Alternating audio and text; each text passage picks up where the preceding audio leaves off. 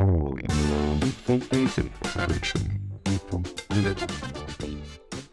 I'm Terri Handy. Welcome to PM Excite, the podcast, where each week I share ideas and communication tips to help property managers better connect with their clients and enjoy their job more. So guys, I've been missing in action for a few weeks. I'm sorry about that. I was sidelined by a daycare bug. They are so nasty. My grandson kindly shared it with me, and as a result, I had no voice for a week, and then when it finally did come back, I would get this nasty little tickle in my throat, which would then, cause me to cough in a really very distracting way every 10 words I spoke. It wasn't really conducive to recording a podcast episode. But I'm back now, and fingers crossed, the tickle stays away.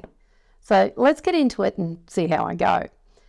A few weeks ago, I was listening to a panel of some great property managers providing training to other property managers within their franchise group. It was really quite good, and I love that this company shares their knowledge and resources amongst their different offices in this way. It's actually a very supportive environment, and hats off to them.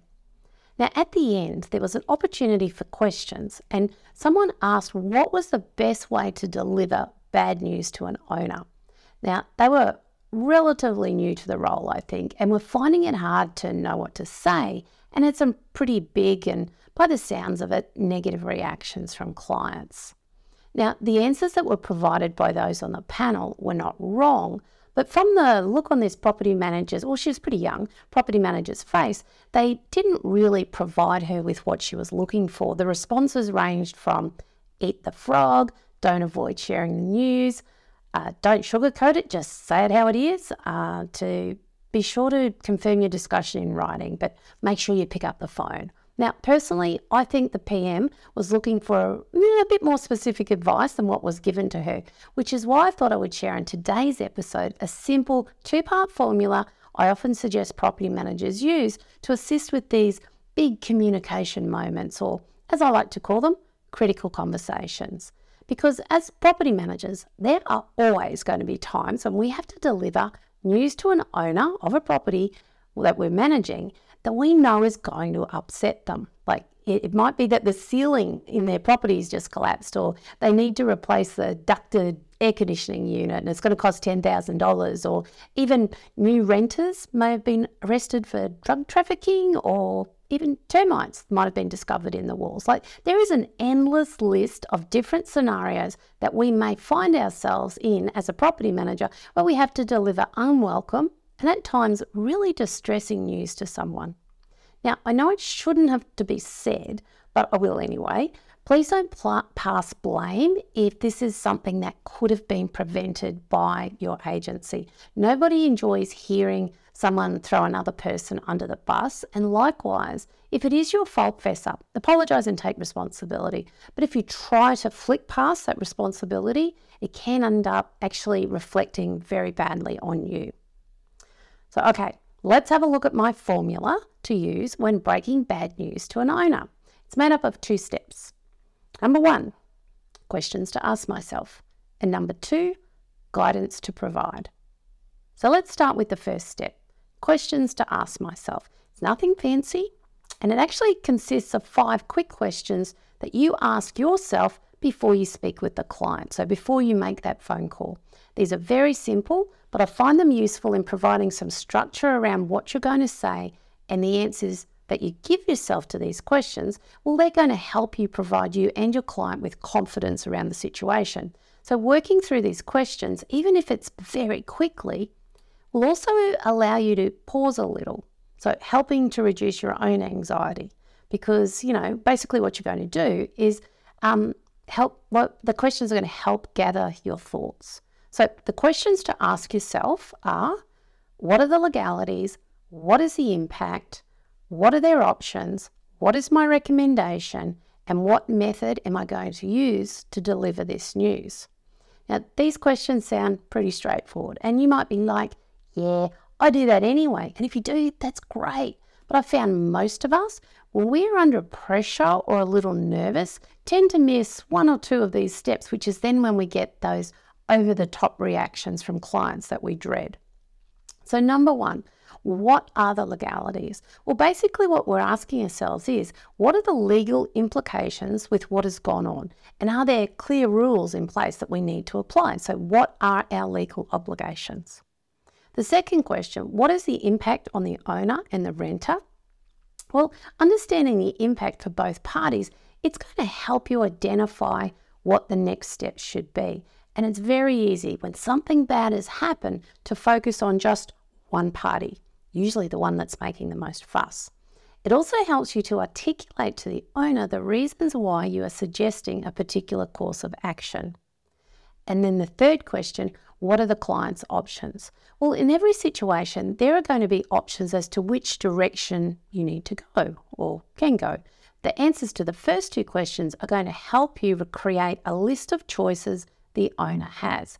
And guys, there is always going to be more than one choice. Sometimes there are minimal options, like if you don't do this, you risk going to jail. But even then, they have those two choices. And you will find with most bad news situations, there are actually going to be minimal options, which can make it both easier and more difficult to discuss with the owner. But regardless of how many things there are, you need to be aware of them so that you can answer the owner's questions or overcome their objections, if you like, because they are going to have them. Number 4, what is my recommendation? So what action are you going to suggest the owner takes? And this is key. Our recommendation is why they pay us the big bucks, or at least why they engage a property manager to act on their behalf. They might not like your recommendation, but you still need to make it, along with your reasons why. And it's really important to understand that guidance is what your clients are actually looking for from you at this point. And the 5th question to ask yourself is, how am I going to deliver this? How are you going to frame the news with the client? What is the script you're going to use? What is the outcome that you're after? And we want you to work out what you're going to say before you pick up the phone, because it's important to understand that, these critical conversations, whether they're happening face-to-face or over the phone, you need to sort of start with the end in mind. And guys, when I mean face-to-face, it can be Zoom or FaceTime. Most people are comfortable with that approach these days. So that's the first part of my formula. So questions to ask myself. Then the second part of the formula, guidance to provide, well, that's made up of really, the delivering the message. Step 1 is all about preparation, and step 2 is about delivering the message and agreeing on a plan. So basically, the guidance builds from the questions, the answers to the questions that you've asked yourself during part 1. And I find the best way to guide a critical conversation is to follow these 9 simple steps. So we deliver, we pause, we respond, we pause, we clarify, we pause, and then we confirm. No more pausing required. So the first one, deliver. So when I say deliver, we want you to deliver your message calmly to advise what has happened. Be conscious of your tone and how fast you are speaking. And don't beat around the bush too much. It becomes confusing for the other person. So remember, they don't know what you know yet. And then you pause. And that's to allow them to absorb the information once you've told them what has occurred. So don't try and give them all of the what you recommend and all the information at once. You're going to have to pause so that they can absorb this. And then you're going to respond to their questions, because most people are going to, I can pretty well guarantee, they're going to say, so what does that mean? Or so what happens next? Which then leads you into the next step. That they're not going to have a lot of initial questions. Those will come later. So we're pausing again to make sure that they're focused on what you are saying, what you're going to say, and that they've finished with their questions. Now, at this point, their mind is really racing, okay? Which is why it's important to pause so that they start to, their focus is back on you.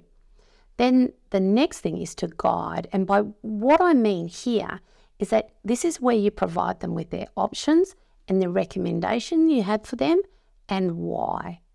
And then you're going to pause again for their response. And then this is where the further questions will come. Okay, so you might have to do this several times, but you're always guiding them towards your recommended course of action. And then the next step is to clarify the action that you are going to take. So I want you to repeat it back to them. Repeat what you're going to do. Okay, so it's very clear. And again, pause. Now, once again, you're pausing before you say goodbye, even though you've clarified it all. Before you say goodbye and hang up, I want you to do this because I know there's a lot of pauses going on here. But by pausing, you're allowing the other person time to gather their thoughts. And these are not awkward 10-second kind of pauses, by the way, guys. It's just a moment. And that moment allows you to listen and for the client not to feel rushed, okay? So when we're having critical conversations, what we don't want is for them to feel like they're railroaded into making a decision. And then you're going to, after that final pause, you're going to confirm. And of course, you've hung up, but this is where you send them an email confirming what has happened and what action steps you're going to be taking. And also, I want you to include some time frames around that as well, please. That helps make it really clear for them. Remember, they're probably going to have to repeat this conversation to their partner or to their friends. And if they're a little emotional and a little unclear as to what's going to happen, their message to the other party could get a little misconstrued. And this can then cause quite a bit of drama around the situation. I think we all know what I'm talking about here. You know, the wife or the husband doesn't actually tell all the details and all that kind of thing. So that email, that confirmation email is really important. What action you're taking and the time frames that around that. So experienced property managers, you are probably saying to yourself, this is exactly what I do.